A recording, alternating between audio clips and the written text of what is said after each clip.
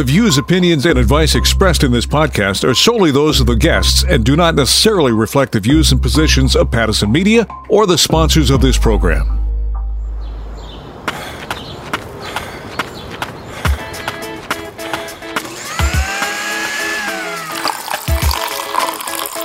Breathe out, 2, 3,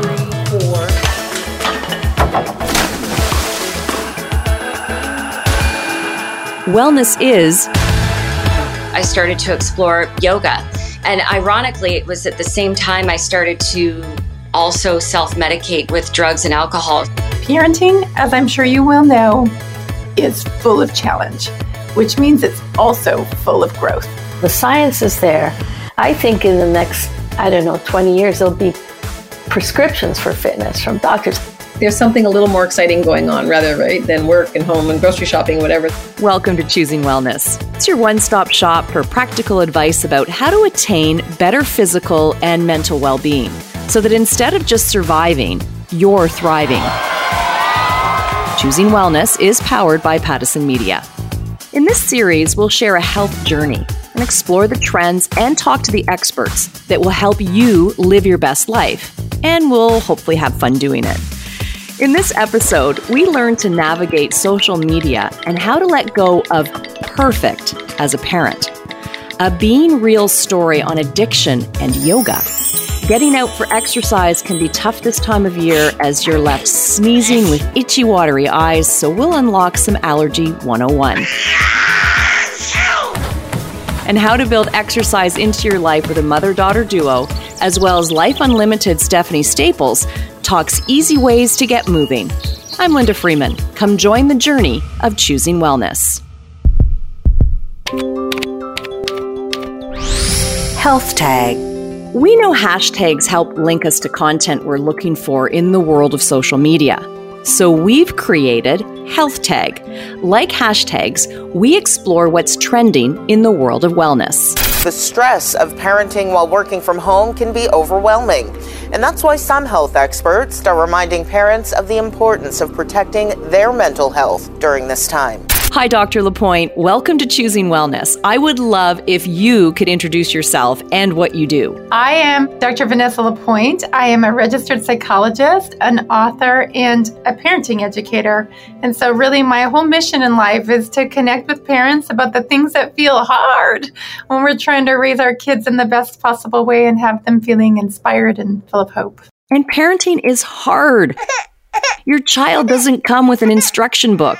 It's one of the most incredible, but also challenging times. And there's a mental and emotional transition you go through, which can impact your overall wellness. And I love to conceive of that in saying that the day your child is born, there's not only a child born into the world, but there's a mother or a father born into the world. And I know for myself personally, and I've chatted with so many parents over the course of my career, that feels like your whole axis is tilted on that day.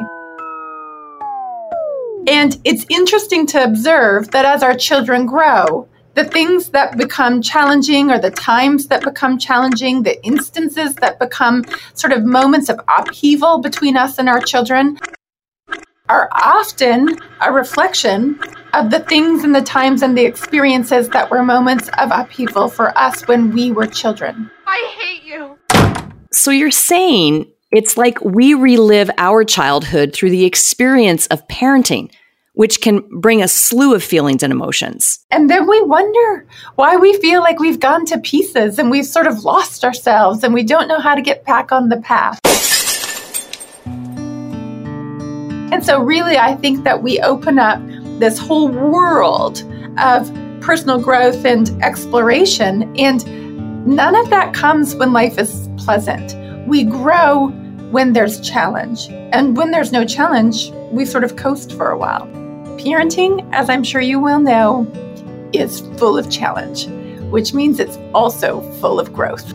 I know many of us struggle and are challenged through the teen years. So maybe use that age group as an example.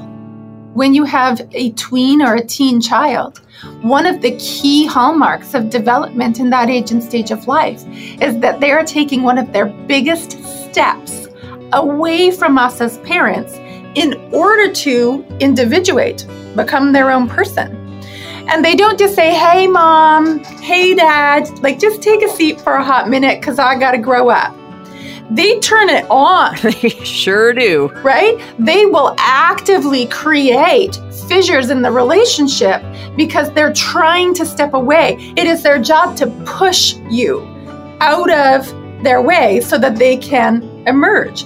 And they just turn the volume up. It's their push to step back from us so they can become their own person. And if we take it personally, oh my goodness. About me, okay? Surprise, surprise! No, it's not like that. Look, It can maybe be you like a real me, big but it pill to doesn't swallow. work for me. Which is just so hard not to take personally, is we need to learn how to help guide our kids without telling them what to do. But then how do we find the balance and ensure we still set boundaries as their parent? That's such a good question. It makes me think of this concept of paying attention to the intention. And our kids will always know, if we're coming in with a motive that's all about us, they can sniff the air of that and they'll be busted. And they're not interested in serving our intentions. If it comes from a place of love and power, your kids are going to want to gobble that up. If it comes from a place of fear and a need for them to conform so that you can feel safe, they will resist. And I think that would be true of any parenting dynamic in any situation and maybe fits for this one. I do think that paying attention to the intention will guide you. It's always about shifting the internal state. There's just so much we could talk about, but I really want to shift the conversation to social media. I know you're very outspoken about it and advocate for the safety of social media and its effects on youth. It's a worry for almost every parent. The skewed and often distorted environment of social media often does a disservice to many of those children. When it comes to social media, how early is too early and how much is too much? So how do we give our kids space to explore, but support them with the right tools to navigate it? Yeah. So it really is upon us to get clear about what is our motive in all of this, what is our intention in all of this. And I really think that if we can imagine ourselves the same way that we would do around nutritional habits with our children, that we want to teach them what it is to eat well for your body and to eat well for the activities that you're engaged in and all of those kinds of things. We guide them in that because we know that that is good for them and there are actual physical health outcomes tied to the food that you put into your body. The same would be true of social media. We want to guide our children in that because there are actual health outcomes. Mental, emotional, physical outcomes that come with the kind of information we allow in through our eyes and in through our ears. The social media landscape has changed so much that it's hard to keep up and be on top of trying to safeguard our kids. So right now, we are recognizing that our children are suffering because of what they're being exposed to on social media. And one could say that in many instances, via the algorithm and marketing strategies and other kinds of things, they're being exploited on social media. And so for us to step in as parents and really let our children know that there is a way to do this. Social media is a thing and it's here to stay. And so let's really join with our children in helping them to navigate that world and helping them to know about the algorithm and marketing strategies and how things show up in their feed of a certain ilk and how to edit their feeds and how to be wise consumers of that kind of information. Once they start contributing to the social media world, how to be good citizens in that world. And so we need to be guiding our children right now like we have never done before when it comes to social media. I mean, we hear this information all the time, but do you have a resource that parents can go to help them navigate through it? There are a couple of really brilliant tools available to parents. The first is something called the Dove Confidence Kit. It was created as part of the Dove Self-Esteem Project. You can access the Dove Confidence Kit at dove.ca. I tell all my clients all the time, you got to download this kit. It's free. You just print it out, and it's page after page of ideas of how to explore conversations with your children around social media, things to be talking with them about. conversation starters, things that should be discussed with your children, and even ideas about how to help your child begin to sculpt their feed so that their feed on social media becomes something that truly feeds their soul rather than depletes that. Well, thank you, Dr. Lapointe. I think we need to have advocates. And if big corporations will step in to spearhead it, well, that's fantastic. And then the other side of social media is the pressure that it puts on moms, on parents to be the best of the best as we're bombarded with the perfect life on social media. And I believe this is creating such an unhealthy environment. You know, I think the first thing to land on is that comparison be the thief of joy. When we have this constant messaging coming through social media of the perfect house and the perfect Disneyland trip and the perfect first day of school photos and the perfect this and the perfect that, even though we mentally can make sense of, everybody is putting forward a facade. You know, it's not real. They're not showing you behind the scenes. They're not showing you the meltdown that happened an hour after the perfect family photo shoot because the child had to be so sorted out for the family photo shoot that they lost their ever-loving mind an hour later and they had to deal with a 2-hour-long meltdown. You're not seeing all of that. All you're seeing is this perfectly scripted kind of life, this best-case scenario that's all glittery and lovely and being put forward. And in the viewing of that, you lose your joy in your own life because the joy is in the mess of it. The perfection is in the imperfection of all of the things that happen. And you'll look back on those things one day and just think like, how could I not have been present for that? Because that's actually hilariously wonderful. It's so true. The imperfection is the perfection. Yeah. It's the space where we laugh more, we dance more, we feel more at ease, we're more comfortable being a parent, right? Oh, yes. We need to shift our lens and our perception when it doesn't go to plan. And when we can ascribe to that kind of mentality, we release ourselves from the shackles that bind in terms of comparison being the thief of joy.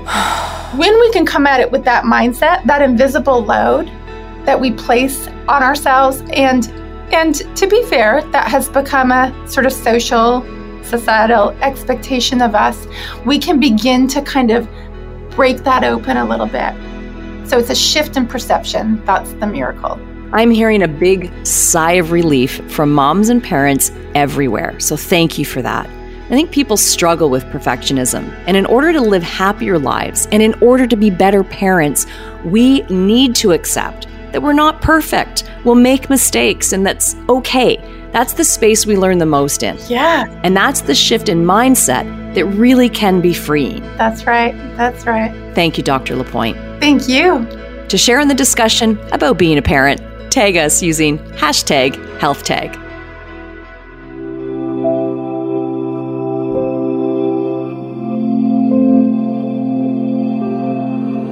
Being real. It's estimated that nearly 5% of the world's population has used an illicit substance. 240 million people around the world use alcohol problematically, and approximately 15 million people use injection drugs. And for some, the use of substances can become problematic and lead to dependence.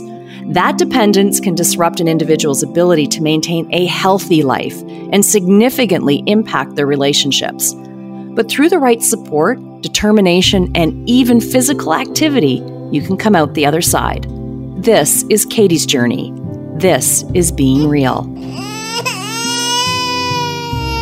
I always like to joke that I came out of the womb certified to teach yoga because my mom did her yoga teacher training when she was pregnant with me.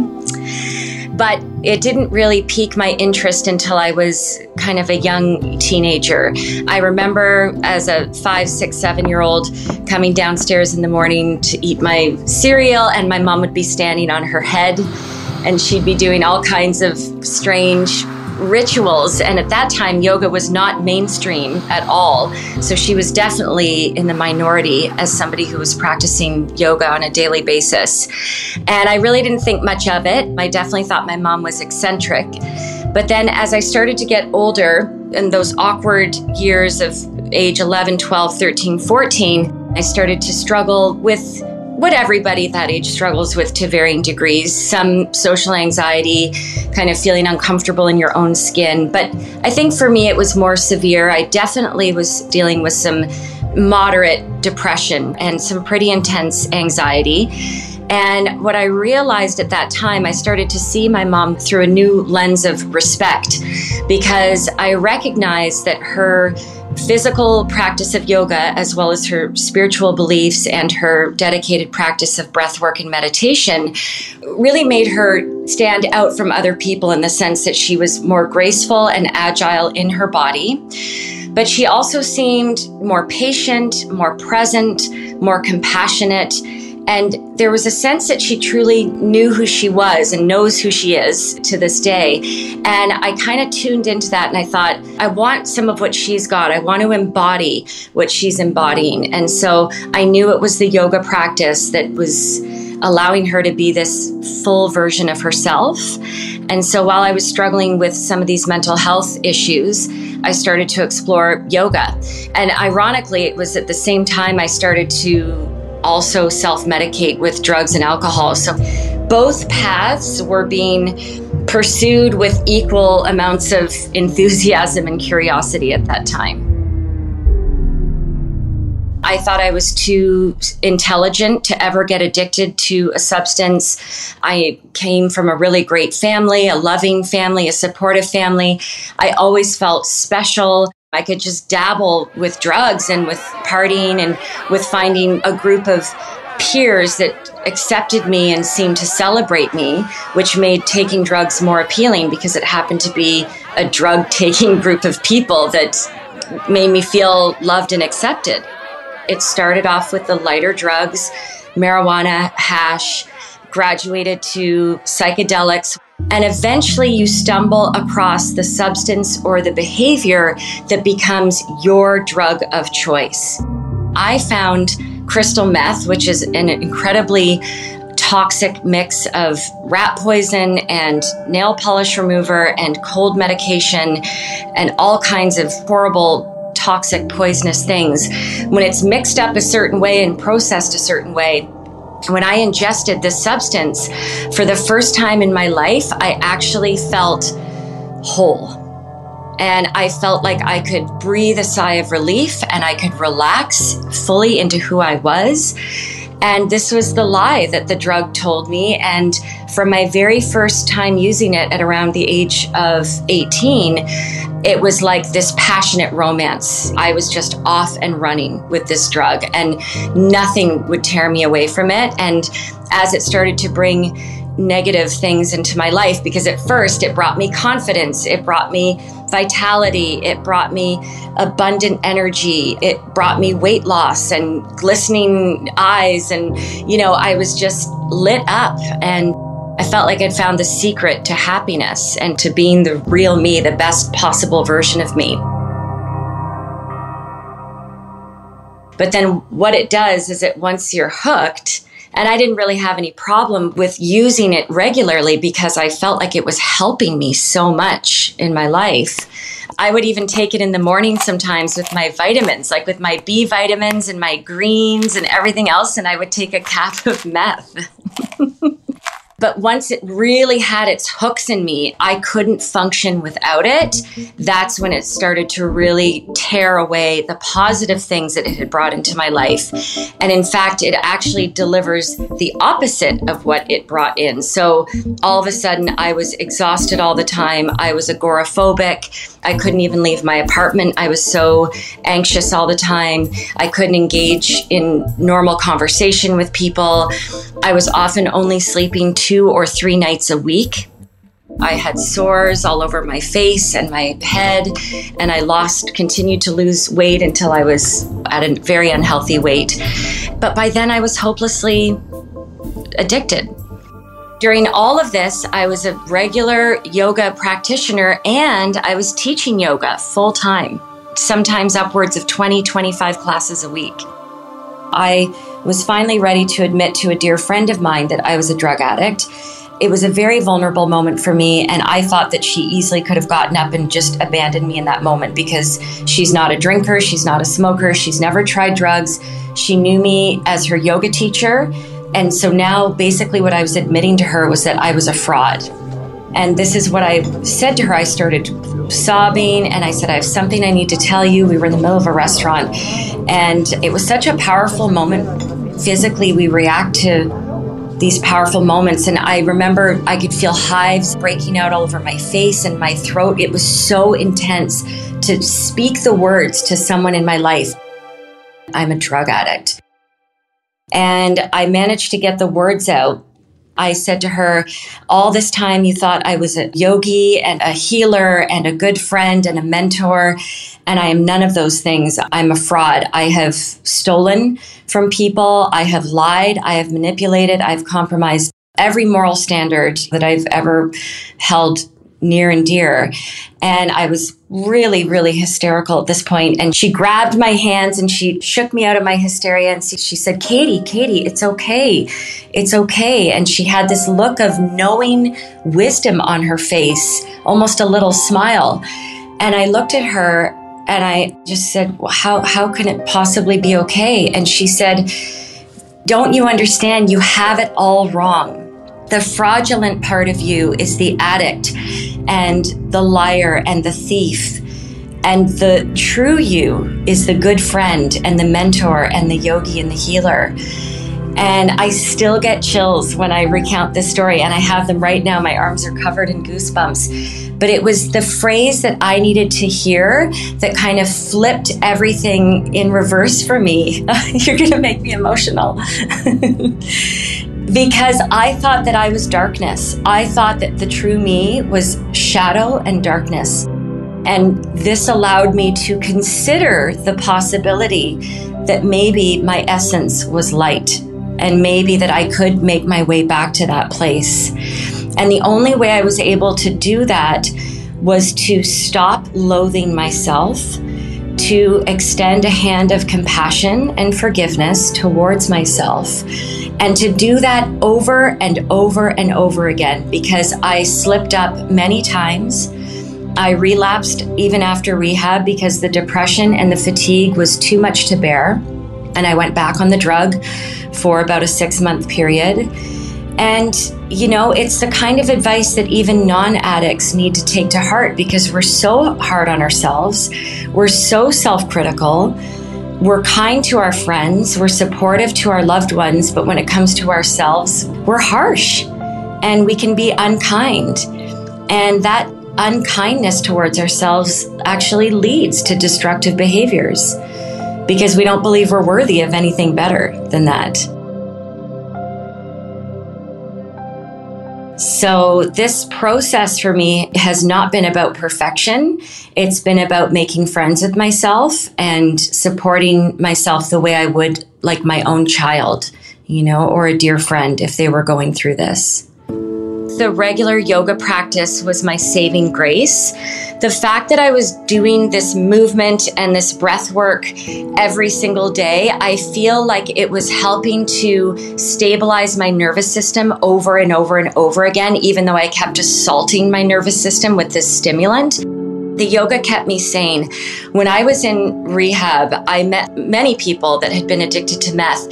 People that had been addicted to meth for a fraction of the amount of time that I had been addicted to it. And some of these people could barely speak. They were almost in a vegetative state. Their health on all levels was rock bottom. And sure, I had youth on my side, but I really think it was, ironically, you know, keeping that daily movement and deep breathing and all of that, that was my saving grace through all of this. Yoga is so different from other forms of exercise. This is a practice of presence and a practice of developing an intimate relationship with myself, with my body and my breath, and getting to know my inner dialogue and tuning into myself. And I think that's why yoga has saved me over and over again, kept me healthy, kept the depression and the anxiety at bay. And I really recommend it for everybody out there. There's so many different styles of yoga, different approaches to find the right one, you know, that resonates with whatever type of person you are. And it can really be a game changer in terms of your whole health. Thank you, Katie, for sharing your journey. Katie McClelland is a successful businesswoman running a yoga studio in Hamilton, Ontario, Canada. How to choose wellness. This might date me, but whenever I think about getting physical, Olivia Newton-John's song pops into my head. Let's get physical. And I would sing it, but I want people to keep listening. So I'm really excited because I've got Movement by NM, and this was founded in 2020 by a mother-daughter duo joining us now. So welcome, and please, if you could both introduce yourselves. Gabriella, we'll start with you. Thank you, and it's great to be here. Well, I was born in Argentina. I grew up in the Washington, D.C. area, and then I ended up in Canada. So I'm a sort of multicultural person, but I settled here, and I'm now a partner in a television production company, long-standing one, in Vancouver. We had an opportunity to launch an online streaming platform, which Amanda developed, that's all about fitness and wellness. Is so perfect. So Amanda's been the brains behind the launching of that. Amanda, how amazing that your mom had this company and that this has all come together. So give us a little bit about yourself as well. Sure. Yeah. So thank you for having us. It's such a pleasure. I actually was born and raised in Vancouver, so have lived here all of my life, in contrast to Gabriella, who's sort of lived everywhere. We've shared the vision of multi-generational wellness, and Gabriella has been a real pioneer in the wellness space on television. She created some very, very early wellness programming. So it's really this joint vision that we have for people to be able to move more freely and to move better for their whole lives. And that multi-generational aspect of it is obviously really important to us. In 2020, you founded Movement by NM as a subscription-based platform for people of all abilities, including people in wheelchairs, which is so amazing, from kickboxing to yoga. Why was it important to you to have an affordable, diverse platform? Yes, it was important to make it accessible and affordable. It's just because of our corporate philosophy, which is to be inclusive, to build something of value. And we are very focused on quality in every type of production that we do. And getting physical is just so important. I mean, there's research after research after research that we all need to be moving. And from young right through to old, we should not stop moving. Can you talk from your personal experience, from your life experiences, why physical activity is so important and vital in our life journey, our wellness journey? I think for me, movement is just absolutely essential. As you said, science has told us this repeatedly, and increasingly we're finding that movement is so important for help with anxiety, depression, our mental health. If we're not moving, it's like we get stuck. And I often think about it even when it comes to creativity and being able to put out into the world what we want to do and what we want to create and who we want to be. It's so important to have a movement practice that supports that, because if you allow yourself to get stuck and to not feel good in your body, it just makes everything so much harder. And there's a mental side to that, but there's a physical side to that as well.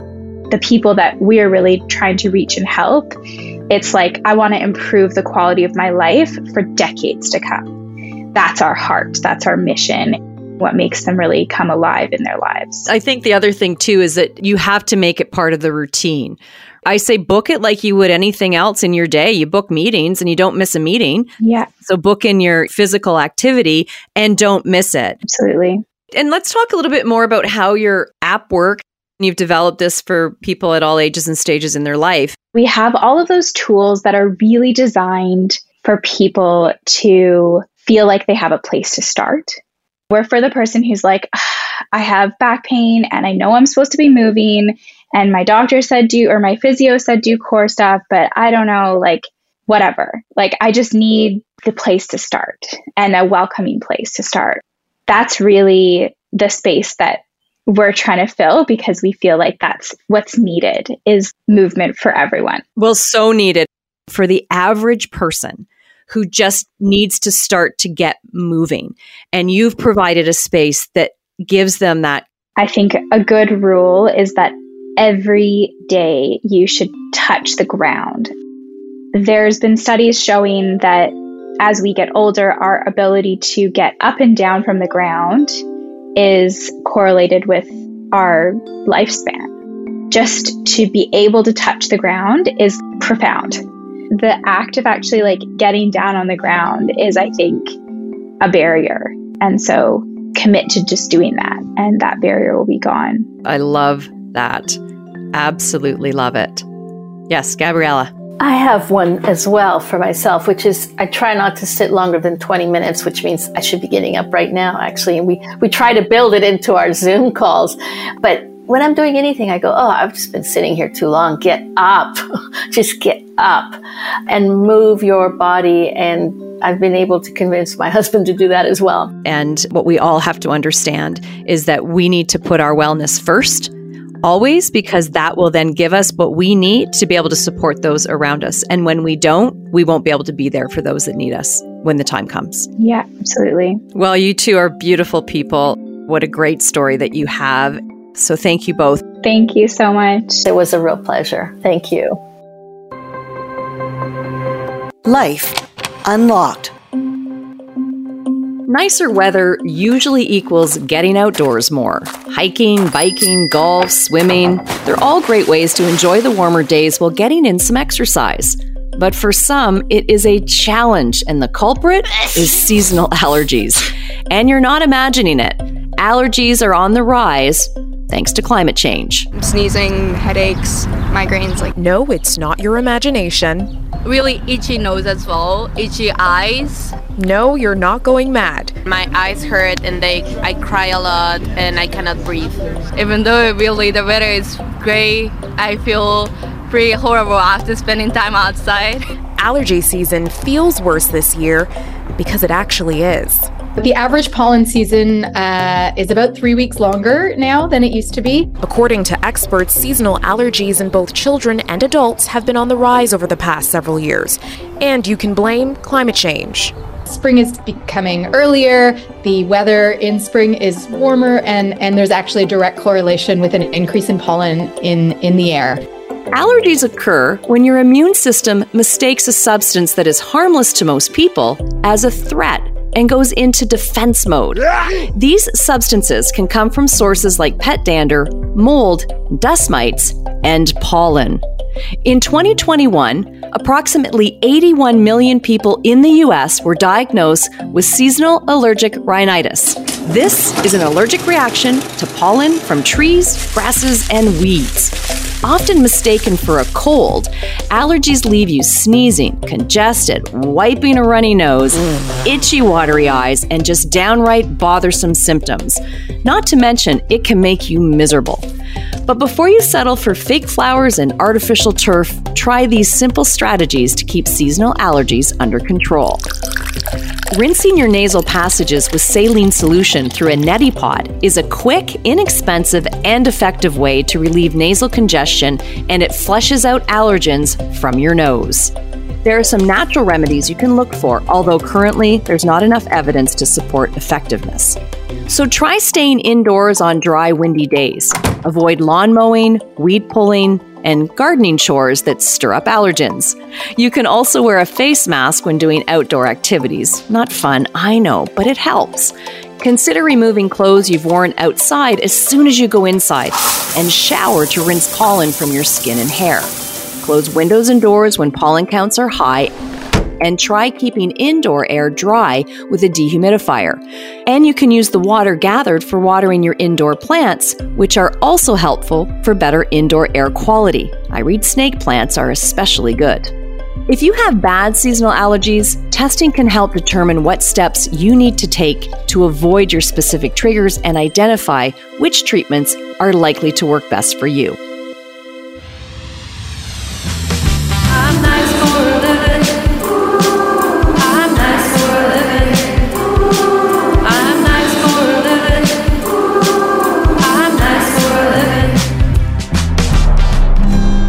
Life Unlimited with Stephanie Staples. so good to have you. It really is. I always love our chats. Hello. You know, it's so important for us to get physical. And there's many ways to do that. And in 2022, you did a My 22 in 2022 project. And what you basically did was you had different focuses each month, doing an activity around it for 22 days. So can you give us an overview of what this is all about? Because you're doing it again. What I decided to do is I decided to do something different every month for the entire year. And I decided to do whatever that thing was for 22 days out of the month. 22 days or 23 as this year, it's enough to make it, habit forming, right? So it's almost every day, but it still gives me a few days to be tired, lazy, traveling, sick, whatever, right? But still 23 days is probably 22 days more than I would have done it if I hadn't set this challenge. So it allows me the opportunity to experience something that maybe I've dabbled in, maybe I've never done before, or that I'm curious about. So I've done all sorts of different things, and I often give other people the task of assigning me these challenges. So that's kind of fun. Yeah. If someone wants to jump on board with this idea for the rest of the year, looking at it, that you would map that out on a calendar, all the different things that you're going to do. And do you then also put in when you're going to take a break? Nope. And I don't even map out like the 12 different things. You can make up whatever you want to do if you want to have your 12 things listed. But what I found is that every month something would just sort of appear. And it's not just exercise. There's other things you can work into this. It doesn't always have to be something physical each month. No, and I can tell you some of the other things that I have done if you're interested. Yeah, please do. Just walk us through some ideas, because I think that's what is so key and important stuff. And one of the things that you're really good at doing is just giving people things to think about and then how to act on those and then actually put that into practice. Right. And even if you don't do it this exact way or this exact number, or, it's the concept of it. And your job as an adult learner is to, how can I use this or twist it, tweak it, and combine it with another idea to make it happen. Because I think this is where a lot of us get stuck, right? We're like, okay, well, what can I do to challenge myself? What can I put in here that's different so I'm not doing the same thing over and over again? In January, I did 22 each of push-ups, squats, burpees, and lunges, and up and down planks every day. Wow. In February, I did meditation. In March, I did polar dips. So I live on the West Coast. I went in the ocean every day. I guess you could take a cold shower if you don't have a cold body of water nearby, right? Exactly. And I think that's something else in all of this is find things that will challenge you and take you out of your comfort zone. Exactly.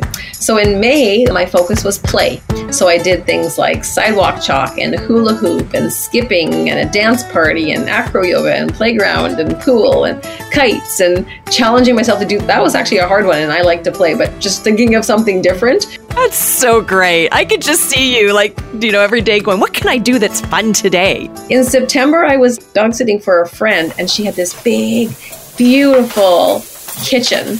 And so I'm not a big cook, but I made September my culinary month. So every day I made something, and I was blown. Okay, this is how I would cook. When my kids were growing up, the smoke detector would go off, and they'd say, "Mom's cooking."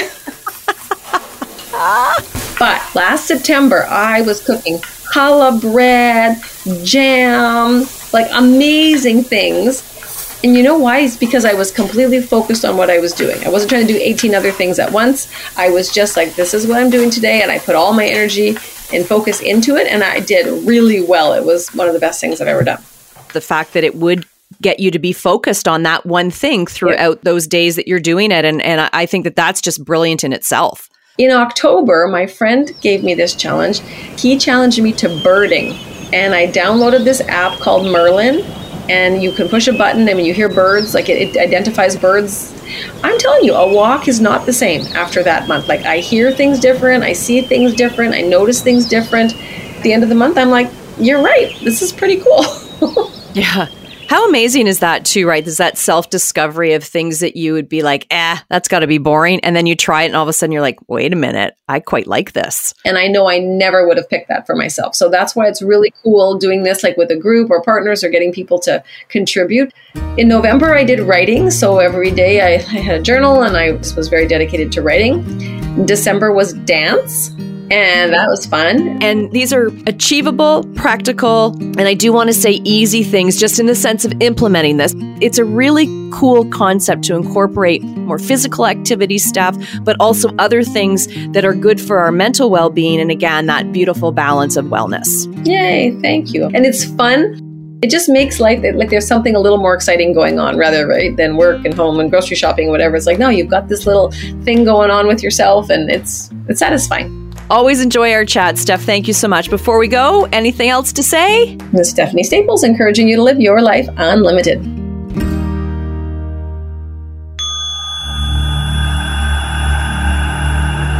Meditation moment.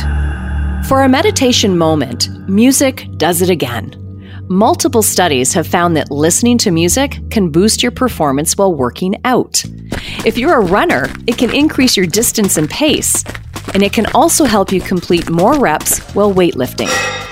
A study through the University of Toronto examined around 30 cardiac rehabilitation patients following specific exercise programs. They were separated into 3 groups: one without music, one with personalized playlists, and one with playlists curated specifically to enhance tempo pace with something called rhythmic auditory stimulation, or RAS. Now, the group listening to the RAS music reported they didn't feel as if they were exerting much energy, but the endurance, intensity, and duration of their workouts all increased compared to those in the other 2 groups. Another study found that those who listened to music while on the treadmill increased their pace and distance traveled without really feeling tired. Why? Your body has a natural way of synchronizing with the beat of a song, and music stimulates the part of the brain that controls movement. So you work out faster and harder without even knowing it. And studies showed the ideal tempo is between 125 and 140 beats per minute. Life is challenging, and choosing wellness in our daily lives may seem like adding to that already long to-do list. But together, we can make it easier. On the next Choosing Wellness, we focus on the immune system.